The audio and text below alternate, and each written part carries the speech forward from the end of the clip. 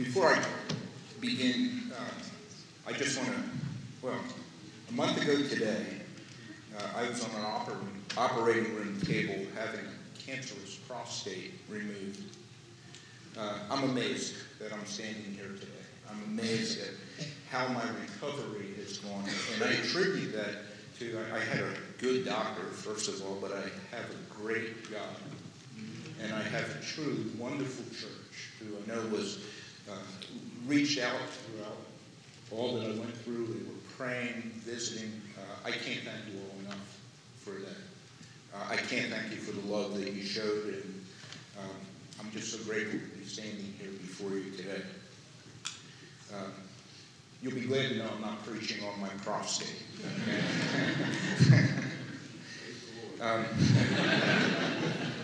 But I do want to open by sharing a little bit of my testimony. And I think you'll see the relevance to this. In October of 2003, my wife and I were told that we were expecting our fifth child. We were jubilant. We celebrated. A few days later, her doctor discovered a lump in her breast. We were concerned, but we knew in our hearts that God would not put a baby in her womb and then allow her to be terminally ill. She had a biopsy. And we prayed for favorable results. And I will never forget the circumstances surrounding us finding out the results of that biopsy. Julie and I went to the doctor's office. We sat for, it seemed like forever, we sat in that waiting room. And then the nurse came out and she asked us to follow us to the doctor's office. I held Julie's hand as we began to walk down that long hall to the doctor's office. And Julie was holding Jesse's hands with her other hand. He was maybe 2.5 years old. And we had not gone too far down the hall when another nurse approached us, and she suggested that she take Jesse outside to show him the ducks in the pond.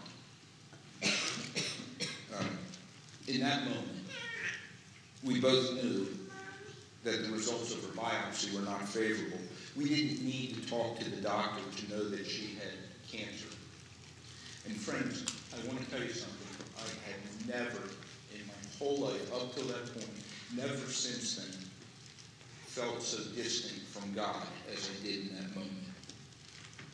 So, this brings me to the question, what do we do? What do we do when God doesn't heal? How do we interpret the common experience of life when God does not relieve our pain, or at least he doesn't relieve it right now? Let me switch gears. I want to approach this from this question from a different angle. Have you ever wondered why so many Christians don't ever seem to, that they never seem to manifest real life change? You know, we watch people, they go to church, they pray when they're in crisis, they read their Bibles every so often, but there's no change in terms of real life transformation. There's no change in the stuff below the surface. There's no change in the way that they relate when they put on their church face with each other. There's no change in the deeper issues of life, you know, becoming a kinder person, a more loving person, a more gracious person. There's no change in the stuff that spills out when the circumstances of life knock them over. Have you ever wondered why there seems to be so little radical life change in many Christians around us? Well, I believe that if we dig to the bottom of the issue, we discover that we Christians in America, that we have built our lives on the wrong foundation. Bottom line, the foundation for Christian lives in America is not the service of God, or the love of God, or the glorification of God. Bottom line, we in America have adapted Christianity into a religion for the service of ourselves. I heard a description once from of American Christianity, and it was stated in a very memorable way by a missionary leader named Bob Sjogren. Listen to what he said. He said, the problem with us in America is that the Bible was written for dogs, but it's read for cats. You see, a dog says, you pet me, You feed me, you shelter me, you love me. Therefore, you must be God. A cat says, you pet me, you feed me, you shelter me, you love me. Therefore, I must be God. See, the problem of Christians in America, according to Bob Sjogren, is that the Bible was written for dogs, but it's read by cats. And as cats, we read the Bible, and we think that the star of the Bible, well, it's me. When the real star of the Bible is God. You know, cats follow Christ when Christ helps them. Dogs follow Christ because Christ is true. Cats worship Christ because of what he's done for them. Dogs worship Christ because of who he is. Cats walk away from God when life is hard. Dogs get close to God when life is hard. Cats think that life is all about them and their happiness, while dogs realize that life is all about God and his glory. Today what I'm going to speak about is hardship. And I'm going to speak about where is God when life is hard, when you aren't healed, when you don't see a breakthrough in prayer, when you are misunderstood or lied about, or when the pain doesn't go away. Well, where is God then? I'm going to talk about how to find God when life is hard. And I think my goal is an audacious one, because what I hope to do today is to transform the foundation of your life so that we will begin to see that Christ does not exist to serve us, but that we exist to serve Christ. And that's why I've called this sermon today, Where is God When Life is Hard? Our text today is found in Psalm 73. For those of you who have the Pew Bible, that's between Psalm 72 and Psalm 74, okay? Good, you guys got that. Thank you. I'm glad you're listening. Let's pray. Heavenly Father, we thank you for gathering us here. We thank you, Lord, for accepting our worship, for accepting the sacrifice of our praise. We pray, Lord, that you will speak to us, that you will speak into our hearts, that you will show us just how great you are, who you are, and show us what you are doing even as we and when we suffer. Father, I pray this in your name for your glory, and in the name of your precious Son, Jesus, amen. So, our scripture today is found in the Psalms, and one of the great values of reading the Psalms is that we get to hear the feelings and the experience of people who have been through the very same things that we're going through. You know, the writers of the Psalms, they express feelings that we have. They express our anger, our frustration, our depression, our fears, and our doubts. I believe that the best part of the Bible to read when we are experiencing pain or hardship is the Psalms. You know, it's one thing to hear abstract teaching about a subject, but it's another thing to talk to a person who has gone through what we are going through.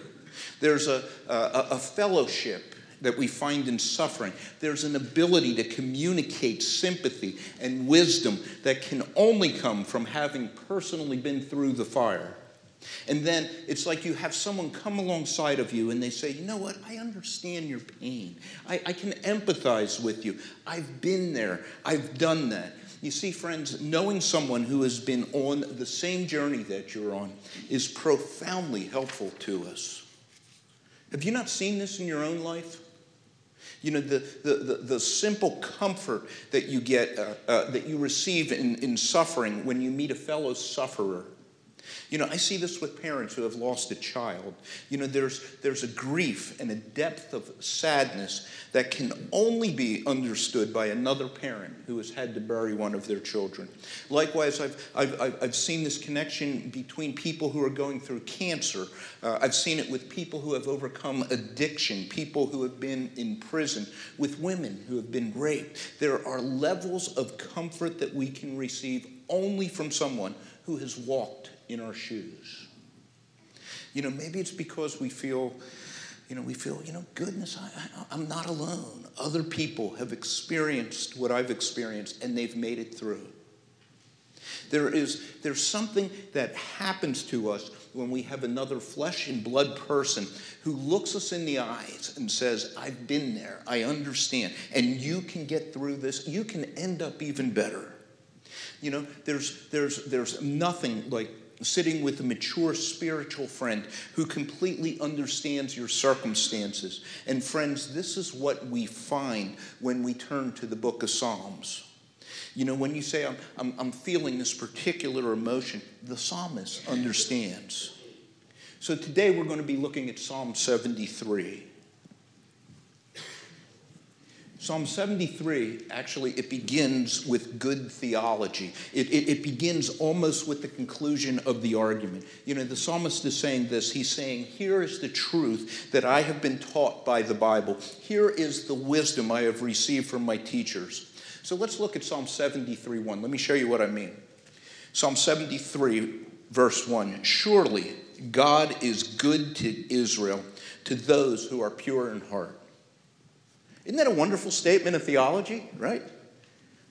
Surely God is good. God is good to his people Israel. God is good to anyone whose heart is not divided and who seeks him. Friends, that's good theology. Then what's the problem? Well, the problem is this. Life doesn't always look like it squares with that statement, does it? The problem is that we observe in the lives of other people, what we see in the lives of other people doesn't always square with this statement. The psalmist is going to address the very common experience that I think every human being has experienced at times when God does not seem to be good. The common experience at times that there seems to be, lots of exceptions to this sound theological concept that God is good. The psalmist says that he has looked at his life and he has looked at life around him and he almost fell into unbelief or at least into total despair. Let me show you verse 2. But as for me, my feet had almost stumbled. My steps had nearly slipped. Well, what causes this condition of his feet almost slipping and his faith nearly collapsing? The bottom line is his experience in the moment didn't square with what good theology taught him. Even though this man was trying his hardest to serve God, he wanted to be among those who were pure of heart, who God would be good to. He was trying to serve God and to please and obey God, but he wasn't experiencing God's blessing. Let's jump down to verses 13 and 14. He says, surely I have cleansed my heart in vain and washed my hands in innocence. For all day long I have been plagued and chastened every morning. Now, the psalmist doesn't share with us the nature of his problem. Maybe he had a chronic illness or a toothache or some pain that kept him up all night. Have you ever wrestled with God's goodness simply because of bodily pain? Lord, you say you love me. The Bible says that you are good to all those who turn to you in faith. And I hear all of this teaching in church about healing. And it's nothing for you to stretch out your hand and to heal the slipped disc in my back. It's nothing for you to take away the pain of this migraine or my kidney stone or my chronic stomach problems. Lord, you can heal my wife's cancer. Why don't you do that? Why wouldn't you do that? I mean, God, if I had a suffering child that I loved, and if I had the ability to heal them, I'd move heaven and earth to bring healing.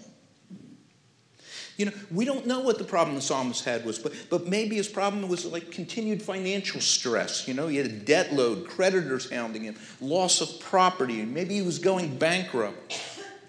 But picture it. He says, Lord, you say you own the cattle on 1,000 hills, that you are generous, that you freely give your resources. And if you have resources, won't you bless me? Won't you lift me out of this debt?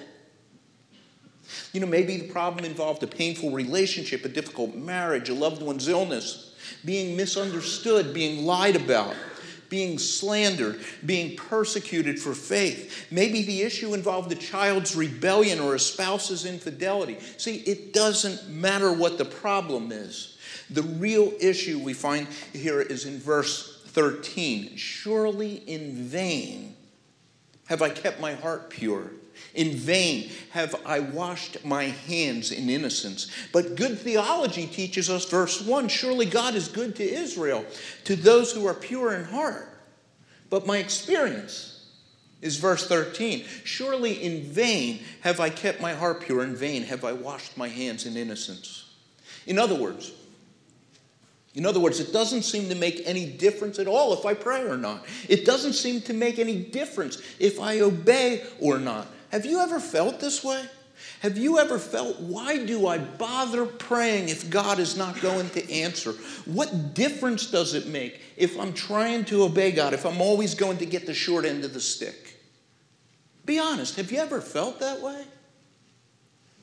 I mean, one of the things I love about this, I just love the psalmist's brutal honesty. In vain have I kept my heart pure. In vain have I washed my hands in innocence. Living in the 21st century, perhaps he would say something like this. Maybe the relativists are right. Maybe life is utterly random, and it doesn't matter what you do, whether you follow God or rebel against God. It doesn't matter if you pray or if you don't pray, if you obey or disobey. It's all the same.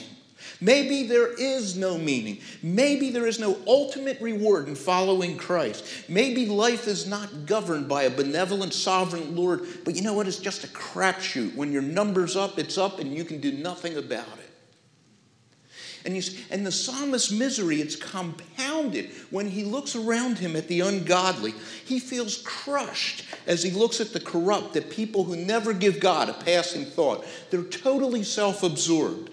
And as the man looks at the arrogant, at the abuser, at the liar, the vulgar, the person who mocks Christianity and mocks the truth, here's what he sees. Verses 3 to 11, he says, "For I was envious of the boastful when I saw the prosperity of the wicked. For there are no pangs in their death, but their strength is firm. They are not in trouble as other men, nor are they plagued like other men. Therefore pride serves as their necklace. Violence covers them like a garment. They have more than heart could wish. They scoff and speak wickedly concerning oppression. They speak loftily. They set their mouth against the heavens, and their tongue walks through the earth. Therefore, his people return here, and waters of a cup are drained by them. And they say, how does God know? And is there knowledge in the Most High?" Can you see this? The psalmist describes this. He does so well in describing this successful, ungodly person. He's talking about the lewd professional athlete, the athlete who's sleeping with hundreds of women in hundreds of different cities. He has 6 kids and 5 different women, and yet the sports writers praise him to the sun. He's talking about the arrogant businessman who never plays by the rules, the man who lies and cheats and scams the public, and he gets away with it. He's talking about the great-looking, totally self-consumed, yet morally bankrupt Hollywood celebrity who people cheer at the Academy Awards as they walk down the red carpet. The psalmist is talking about the people you see in People magazine or Extra. They have great bodies, they're prosperous, they're popular, they're fawned over, celebrated, photographed. All those folks with perfect teeth and perfect complexions. And he says, what gives, God? These folks spit in your face. They blaspheme you. They deny your knowledge. They deny your existence. They deny your judgment. They abuse your people. They hate your people. They make movies ridiculing your people, and yet you seem to bless them. The bottom line is this poor man doesn't understand what he sees. So in verse 16, he writes, "When I thought how to understand this, it was too painful for me." And this is a really important point. I'm going to stop here for just a second. There's something that is found in this verse that you really must understand. The NIV puts it this way. It says, "When I tried to understand this, it was oppressive to me." And here's this really important point that I want you to grasp from verse 16. Okay, I want you to listen carefully.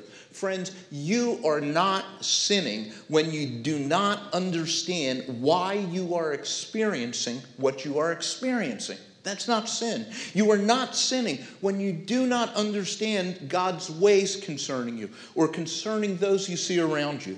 You know, there are many people who feel like they're failing, like they are immature Christians, or they're not even Christians when they don't understand why God allowed something to happen to them.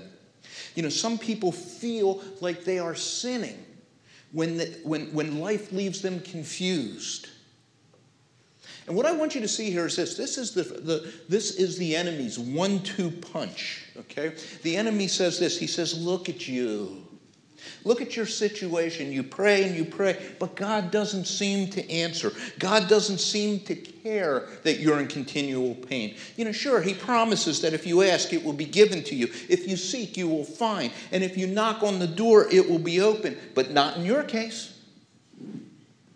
See, the first thing that the enemy does is he tempts you to doubt God's goodness, his faithfulness, and his promises, at least for you. The enemy says God is not good. Or maybe he says, maybe he's good to someone else. You know, maybe he's good to somebody in Asia or somebody in Cleveland or maybe even Meadville. Maybe Christianity works for other people, but he whispers in your ear, Christianity doesn't work for you. Have you ever heard that voice, friend? I've heard it. Christianity doesn't work for you. Prayer doesn't work for you. God will not be faithful to his promises for you. You're always going to be single. You'll always be depressed. You'll always be sick. You'll always be what you are at this moment. And then, of course, the enemy exaggerates your pain. You know, he exaggerates the joy of other people.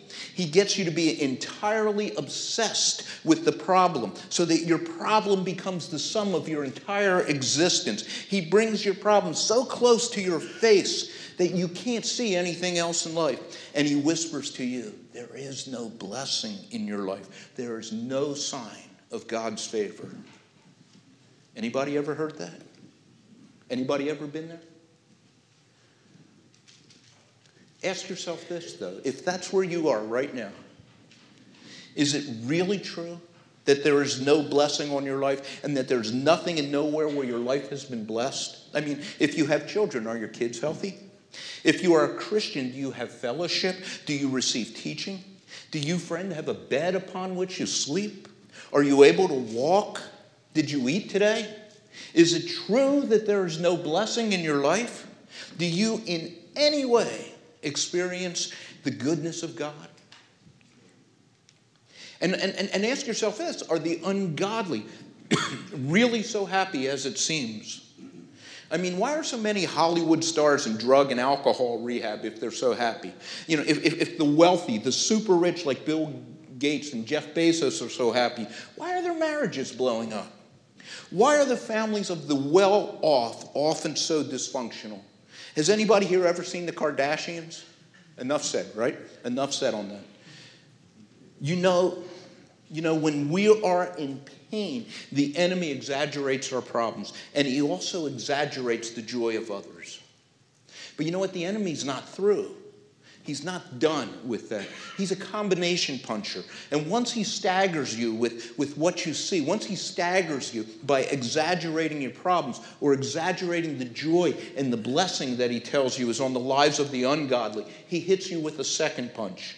And because the enemy's goal is to completely knock you down. And here's what the second punch is. On top of everything, on top of all of the unfairness that you experience, on all the unfairness that you see around you in life, he says, try as you might, you're never going to figure this out. You will always fail to understand. Look with me again at verse 16. When I thought how to understand this, it was too painful for me.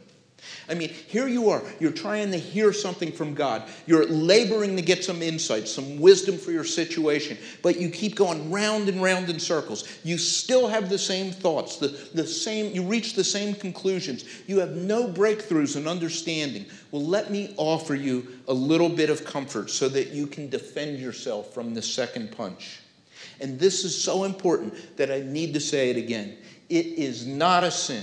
And I would go further and say that it does not reflect upon your spirituality or your maturity if you don't understand what is happening to you. You know, there's one of my favorite scriptures that I've shared many times with others who are experiencing hardship and don't understand why. As they struggle to know what God is up to, one of my favorite scriptures to share is found in 2 Corinthians chapter 4, verse 8. And this is what we read. We are hard pressed on every side, yet not crushed. We are perplexed, but not in despair. What does that mean? Well, you can be perplexed. You can say, I don't understand what is happening to me. I don't understand why it is happening to me. And realize this, Paul was perplexed. The psalmist was perplexed. Job was perplexed. But that doesn't mean that you are sinning by being perplexed. You don't need to despair. You can be perplexed but not in despair. You don't have to give up your faith or throw in the towel on prayer. I mean, think about this. Why do we think that we would ever understand everything that's happening to us in any given moment? I mean, the prophet Isaiah put it this way, where he shares on God's perspective in Isaiah 55. For my thoughts are not your thoughts, nor are your ways my ways, says the Lord. For as the heavens are higher than the earth, so are my ways higher than your ways, and my thoughts than your thoughts. In other words, here's what we're reading. God is God.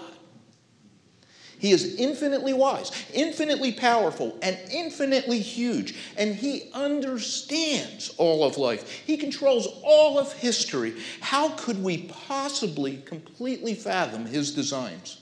I mean, even if God told us what he was up to, many times we wouldn't understand, or we wouldn't be able to receive it because of where we are in that moment.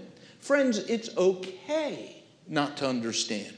The Bible tells us that because God's thoughts are not our thoughts and his ways are not our ways, that we often won't understand what God is doing in our circumstances.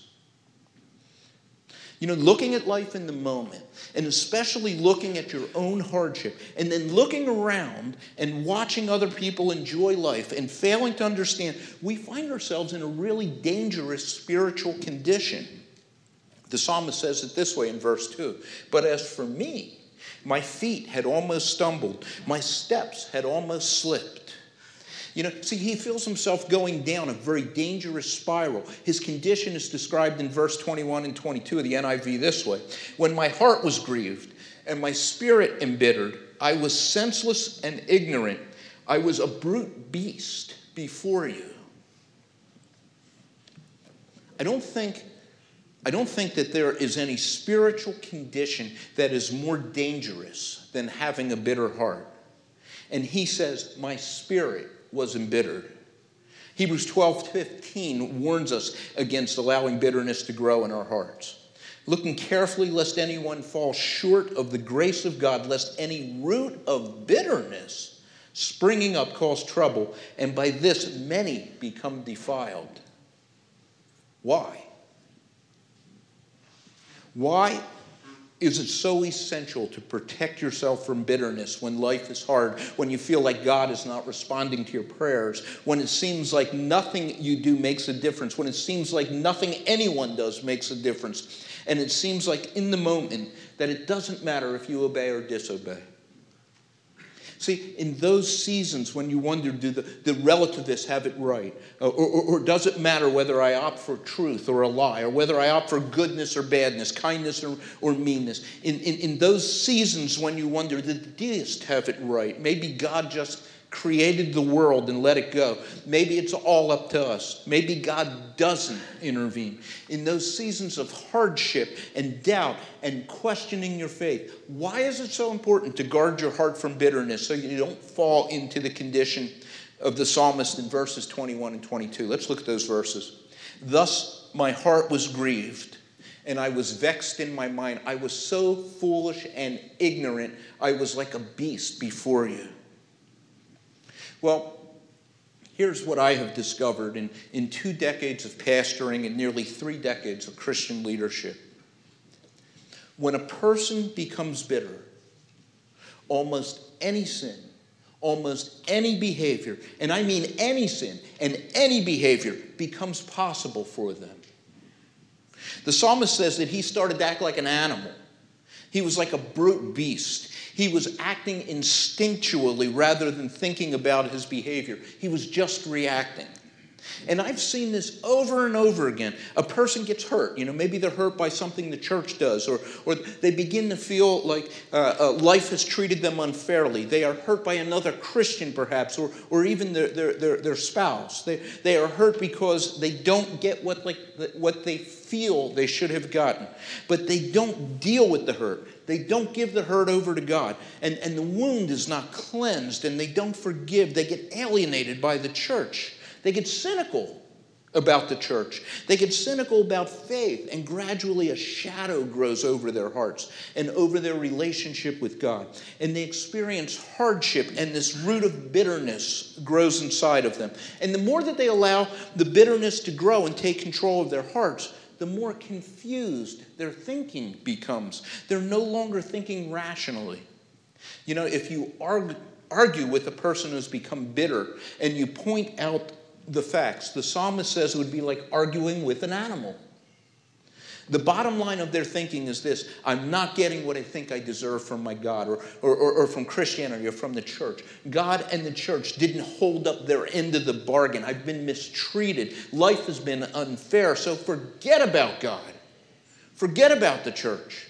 I'm going to get mine.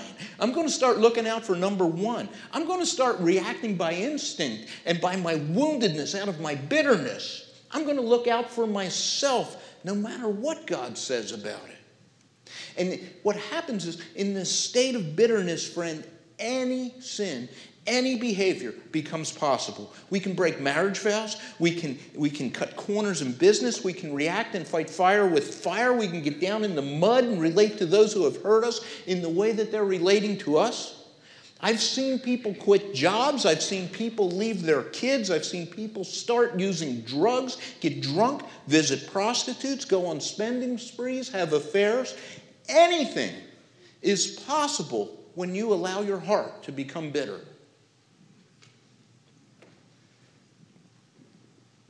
Have you seen any bitterness growing in your heart towards God or toward the church?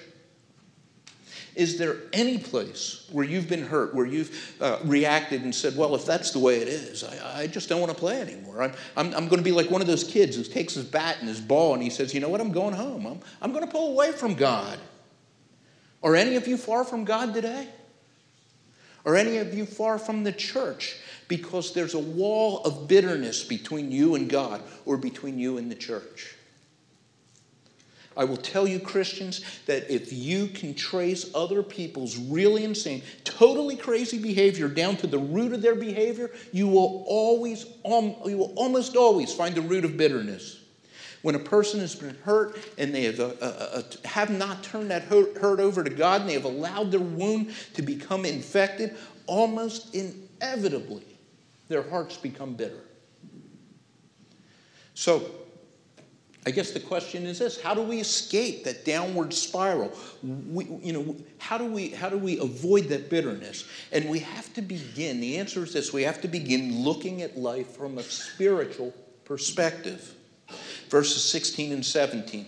In verse 16 we read, when I thought how to understand this, it was too painful for me. But we find the answer in verse 17. Until I went into the sanctuary of God, then I understood their end. He said, I was spiraling down until I entered the sanctuary of God. Well, what do we learn in the sanctuary of God? In the psalmist's day, the sanctuary of God would have been the temple where the priests offered sacrifices and taught God's law. Today, the sanctuary would be the church where the gospel is clearly proclaimed, where Christ, his sinless life, his perfect death, and his glorious resurrection is preached. Today, the church is where scriptures are opened up and explained. And here is what you find in the sanctuary. You will find a spiritual meaning to life, a meaning you don't simply get by looking at your circumstances in the moment or by looking at the people around you or using your own reason and natural mind. Let me put it this way, okay? People are always asking the question about the meaning of life. What's the meaning of life? What is the meaning of this event? What is the meaning in this tragedy, this hardship, this death, this rebellion, the meaning in this trial I'm experiencing? Well, friend, here's what I want you to see. You do not discover meaning by analyzing life, by dissecting it, by scrutinizing it, by studying it. Meaning will elude you if you try to discover it from analyzing life. Verse 16 will be your experience. When I thought how to understand this, it was too painful for me. The author of the book of Ecclesiastes analyzed all of life, seeking meaning. Listen to his conclusions. He describes them in 1 Ecclesiastes, verses 12 through 14. Listen to this. He says, I, the preacher, was king over Israel in Jerusalem, and I set my heart, he says, to seek and search out wisdom concerning all that is done under heaven. This burdensome task God has given to the sons of man by which they may be exercised. And I have seen all the works that are done under the sun. And listen to his conclusion. This is what he found when he analyzed life. All is vanity and grasping for the wind. You do not get meaning by analyzing life. Rather, what you do is this. You bring meaning to life. And this is spiritual thinking. You come at life with having discovered meaning, and you find meaning in the sanctuary. And as you listen and learn God's word and scripture, you discover meaning. And having discovered the meaning in the scripture, you apply that meaning to life. You come at life saying, here's what God says about my circumstances. Here's how God wants me to look at what I'm going through. Let me show you how this works. So, what is the meaning of a Christian being beaten or jailed? You look at a godly Christian who is beaten for their faith and you say, what is the meaning of this event? You dissect it, you study it, you analyze it. You spin the event around. You look at it from every side. You look at it on all sides. And you could see this suffering with your natural reason. And you conclude that it doesn't matter if you love God or if you hate him. It doesn't matter if you pray or don't pray. It doesn't matter if you are obedient or disobedient. Friend, that's what happens when you look at life's events and you analyze them, you use your own reason. You don't discover meaning from life. You bring meaning to life. And let me show you what that looks like. We read in the Bible about the apostles. They had gone to the sanctuary. They had heard the Lord teach. They studied the scriptures. And because of those experiences, they brought a spiritual understanding to their suffering. Jesus frequently spoke to the disciples about suffering. For example, Matthew 5:10, where he said, blessed are those who are persecuted for righteousness' sake, for theirs is the kingdom of heaven. Blessed are you when they revile and persecute you and say all kinds of evil against you falsely for my sake. Rejoice and be exceedingly glad, for great is your reward in heaven, for so they persecuted the prophets who were before you. You see, with this understanding, when facing persecution, we find the apostles rejoicing every time they are persecuted in the book of Acts. When they are beaten and they are threatened and thrown in jail, they said to themselves, finally, God thinks so much of us that he is associating us with his son Jesus. Finally, the world thinks of us the way it thought of Jesus. We've made it. They celebrated, they rejoiced because they brought meaning to the circumstances. They didn't search for meaning in these circumstances. So in Acts 5:40, we read this, and they agreed with him when they had called for the apostles and beaten them. They commanded that they should not speak in the name of Jesus and let them go. So they, the apostles, departed from the presence of the council. And look at what they did. They were rejoicing that they were counted worthy to suffer shame for his name. They brought meaning to this. They brought meaning to life through their persecution and their hardship. And the meaning that they brought was derived from Scripture as it was taught in the sanctuary. Well, what else rescued the psalmist from falling? We read that he looked at the end of life and he sought God's perspective. He stopped simply looking at a snapshot of life, at life in the moment, and he looked at the end of life. So in verse 17 and 18, we read, "Till I entered the sanctuary of God, and I understood," here it is, "their final destiny. Surely you place them on slippery ground. You cast them down to ruin. How suddenly are they destroyed, completely swept away by terrors as a dream when one awakes. So when you arise, O Lord, you will despise them as fantasies."